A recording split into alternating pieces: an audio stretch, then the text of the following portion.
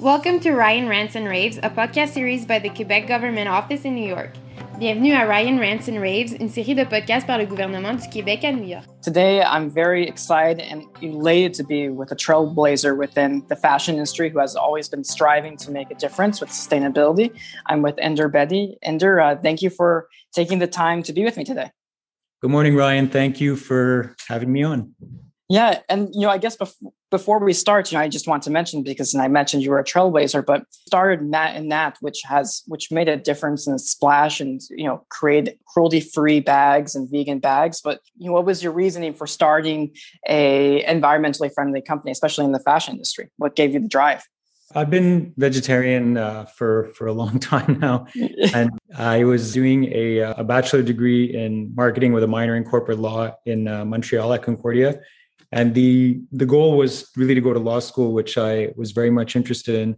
My last semester at Concordia, I had to come up with this make-believe business for a course that I tried getting out of, but I had to complete the credits.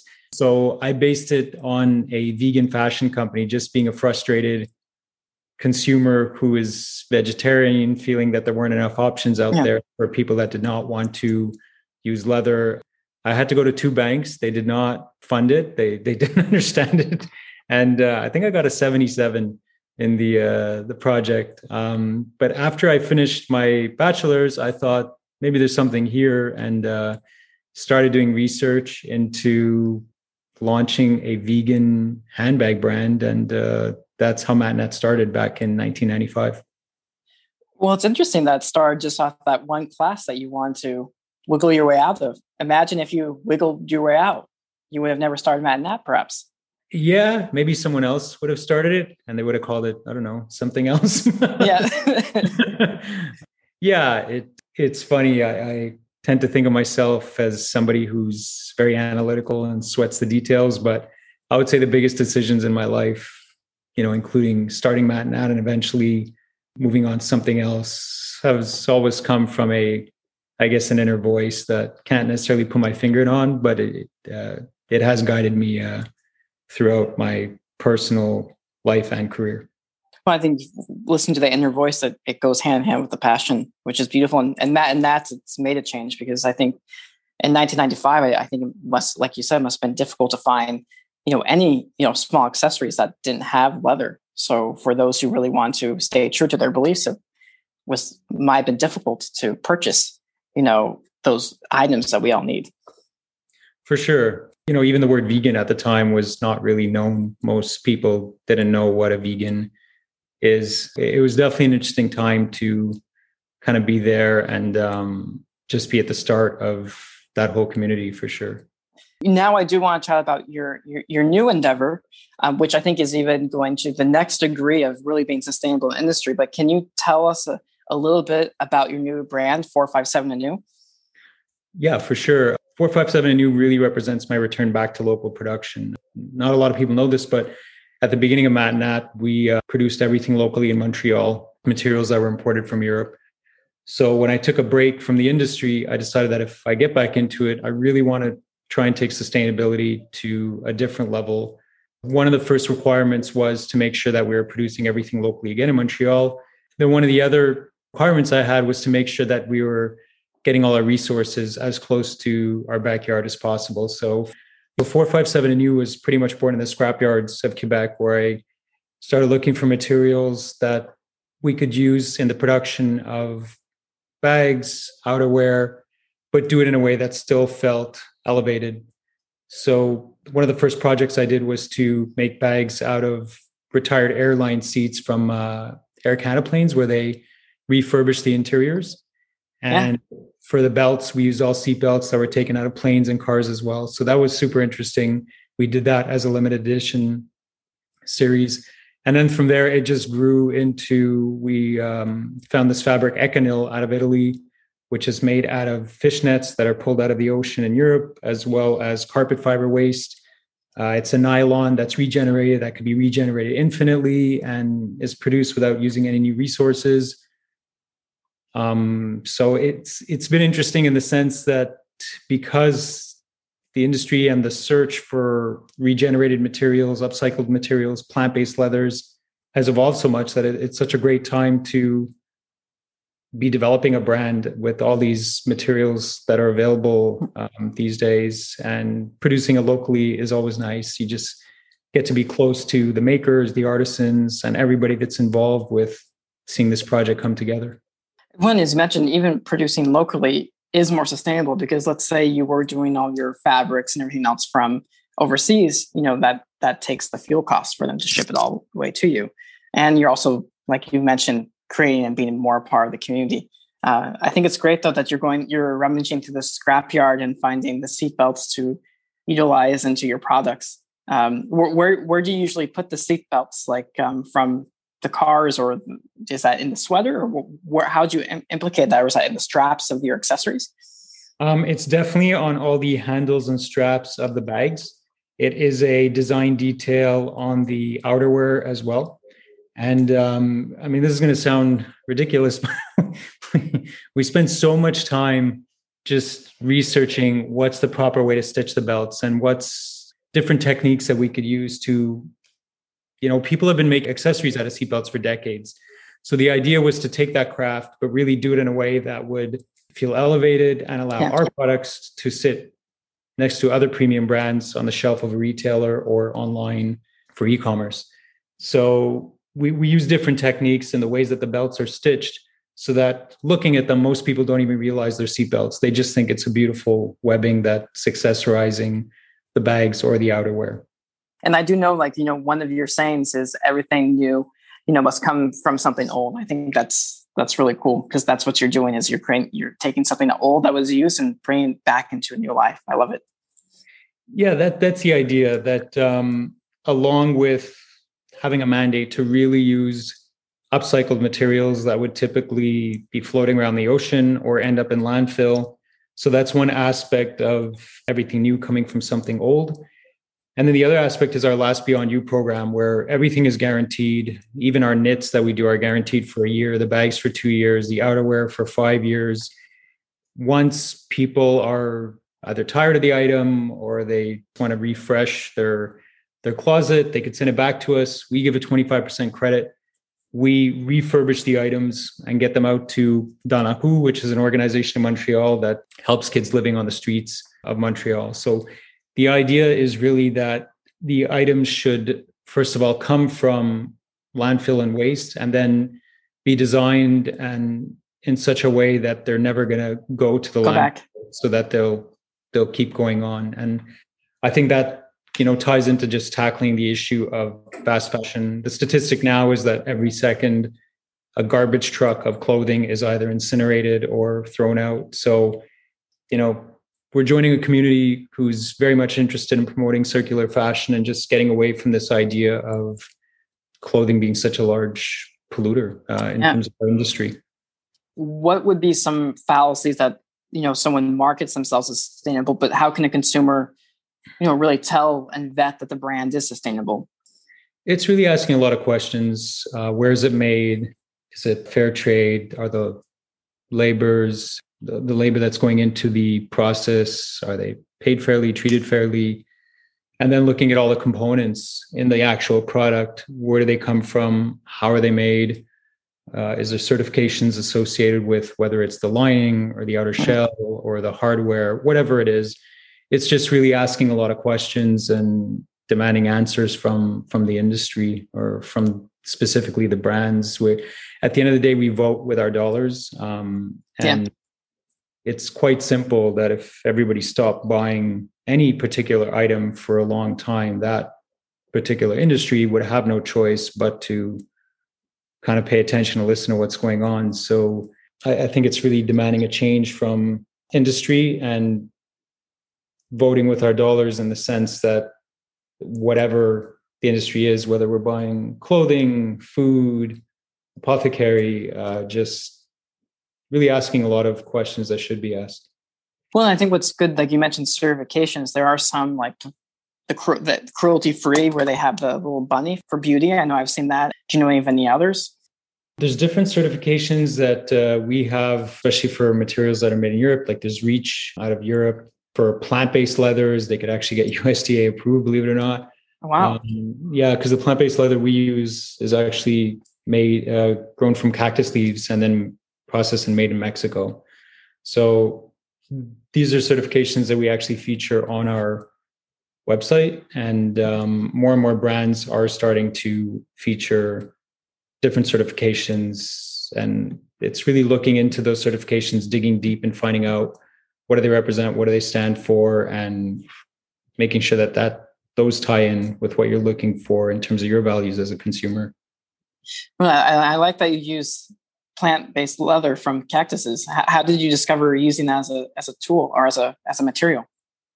Well, we started getting a demand for just having a leather look to our bags. And again, that's an industry in terms of plant-based leather that has really grown over the last couple of years. There's everything from mushroom leather to grape leather to cactus leather to corn leather to it just keeps growing and growing. So that was super interesting to be able to source a leather that's actually made here in North America. Again, what you were saying earlier, Ryan, just in terms of carbon footprint, the transport being as close to as home as possible, and just the fact that it's a bio-based material. Yeah. Leathers have always typically been either PVC or mostly PU, and so this is quite interesting in terms of where the industry is heading. Yeah, as you mentioned, it's bio-based, so that's key. I do want to continue because since you have a great business acumen. Matt and Nat is known. If I run into a random New Yorker, they will know the brand Matt and Nat. But what lessons have you learned in business? It's a really large question. I know, very open-ended. Yeah, it's funny once a brand becomes a bit more known and it starts to scale, sometimes we lose sight of just where the brand started. And I think throughout the process, staying very close to the community that built the brand in the first place is key, and always making sure you're keeping touch. And these days with social media, it's that much easier to do it, to hone in, to narrow in on who your community is, your base. And that's been a big thing, I think, is always staying close to that initial community that really resonates with the values of the brand. Even once a brand scales and becomes larger, I think that's an important aspect of it. And I like how you mentioned the community with social media, because they'll hold you accountable. So that's the beauty of social media, whether you like it or dislike it, with social media growing. So now, Inder, we'll go to the ethos of the podcast, because it's called Ryan's Rants and Raves. Do you have anything that you're excited or frustrated about that you would like to share? We have some exciting things going on this year, like with COP26, just being part of this interesting group, being considered a climate changer for Canada has been a very nice and humbling nomination. One of the other 26 people nominated this year is David Suzuki, who's my childhood environmental superhero. So that's been kind of nice that this countdown goes to an event in November that'll take place in Glasgow. I'm not sure if I'll be attending or not at this point, but let's see how things kind of pan out. That's been super interesting. One of the frustrating things, I think, as a new brand is really getting our story and our message out there. It's social media is incredible in the sense that you can reach a large audience in a relatively short span of time. But then the other thing is, there's so many brands right now, especially during COVID, competing for attention and space, that breaking that noise and reaching even your own community within social media could be quite time consuming, expensive, everything that goes along with it. So that's always, a little bit frustrating, in the sense that I feel we're doing something interesting in the industry that's really unique, not just in Canada, but in the world, in terms of this brand was built on the mandate of upcycling materials destined for landfill or ocean waste, but doing it in a way that still feels elevated. So getting that message out, being able to reach our community, whether it's Canada or anywhere around the world, it's a challenge with all the noise out there. So I guess if there's any rant, yeah, no, I think that's what's hard. I mean, I agree. I think that rant is justified. But for the positive, I think you're going the right direction to have a platform for the COP26 and then you'll be with David Suzuki, who will learn more about your brand as well and share it. So that's who is your childhood hero. So that's very exciting to hopefully to solve the rant in some ways. Yeah. And it's interesting because sustainability has become such a common word. Like everybody, every industry, whether they make mattresses or, the obvious food or fashion, everybody wants to promote that they're being sustainable these days, as they should. But it also makes it harder that when you're taking certain efforts to take this maybe to next level sustainability to get recognized for that, because it's become so common. Maybe we have to coin our own term. No.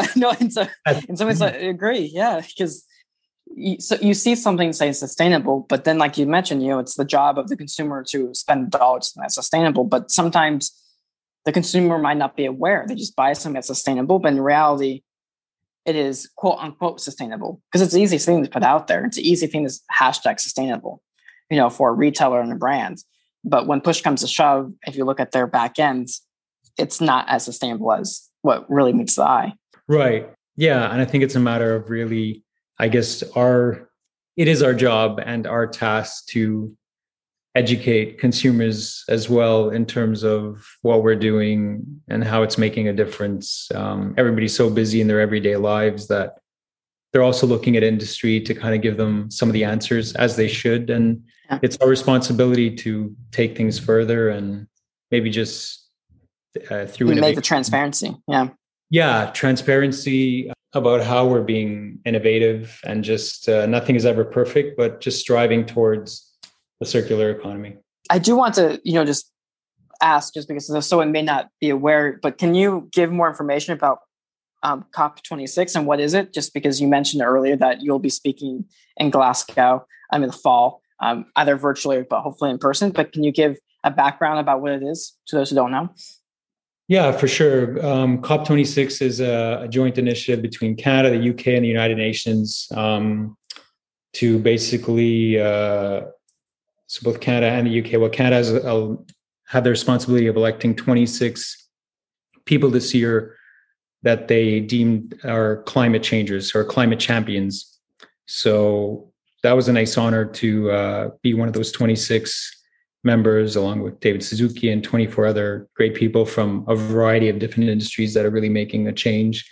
And it's essentially a countdown. It was announced in the last 2 weeks. It's a countdown to November, where they have this event in Glasgow, which is the official COP26 event, where they just talk about the different initiatives that are taking place to affect climate change all over the world. Right. And I imagine that they will be streaming it virtually, correct? Given that you might be there in person, but to those who might want to watch live, do they purchase tickets to watch, or how does that? Do you have any information on that? I think it's more of that it'll be streamed, and it is a pretty big event. There was a lot of talk about whether they should still have the event or not with COVID. So will it be strictly virtual, or will it be an actual event where people can attend? So I think they're going ahead. From my understanding, is it's still being planned to be an in-person event, but we'll know more over the next couple of months. Perfect. Well, I'll keep November on my calendar. So I'm excited to listen to you and David Suzuki have a conversation. So that's exciting. I do now want to circle back to good old province of Quebec, but can you mention in any way how Quebec has influenced you? I know you've been in a lot of Quebec scrapyards, for sourcing for material, but can you mention anything else? I mean, Quebec and maybe Montreal, if I could talk about Montreal specifically. Yes, please. It's just such a great cultural hub in terms of design, innovation, ingenuity. Like, I've been here almost my whole life. I was born in the UK, but my family came here at a pretty young age. And I can't think of any other city that has just such an interesting mix in terms of culture, backgrounds, that just creates this vibrancy, and it's so inspiring on a daily basis in terms of creating and really thinking outside of the box. That's music to my ears. It's always good to hear. I mean, it's such a multicultural community, and with tons of craftsmen, which I think people don't realize that that's going on just north of New York City, so not too far. Now to end, because I think it's always good, but do you have any advice I know there's a lot of snippets of advice and tidbits of advice that you shared throughout the questions, but do you have any advice that you would like to share to the fashion community or the community in general? First of all, once you are blessed enough to find that passion, to really believe that you can make this happen, because if you truly believe, again, I'm getting maybe a little hippy dippy here, but I've always been of that mindset that if you truly believe, you will make it happen. And then finding that community that resonates with your brand, they're going to be your best ambassadors in terms of getting your story out there, and being close to that community, listening to their maybe rants, as we put it, and solving it, and solving them, and listening to what makes them happy or what excites them. But I think especially these days, there's such an opportunity to be niche and to be narrow before things kind of scale. And maybe it's even necessary in terms of making the best use of your resources to hone in on who your people are, who your community is, and just catering to them and building the brand organically from there. As you mentioned too, I don't think it's hippie, but believe in staying true, because if you're not true to who you are and what you believe, then you have the cognitive dissonance. So it's not a good long-term strategy. So I think what you might say is hippie, I think it's a true word of advice. And on that, Inder, I think I thank you for your time. Merci beaucoup d'avoir pris le temps de jaser avec moi. And then I'm sure we'll be in touch shortly. And of course, my eyes will be on you in November for the event. Mais apparemment, merci beaucoup. This is great. Thank you again for having me on, Ryan. Merci d'avoir écouté Ryan's Rants and Raves. Suivez-nous sur Instagram @Ryan's Rants and Raves. Thank you for listening to Ryan's Rants and Raves. Follow us on Instagram @Ryan's Rants and Raves. À très bientôt.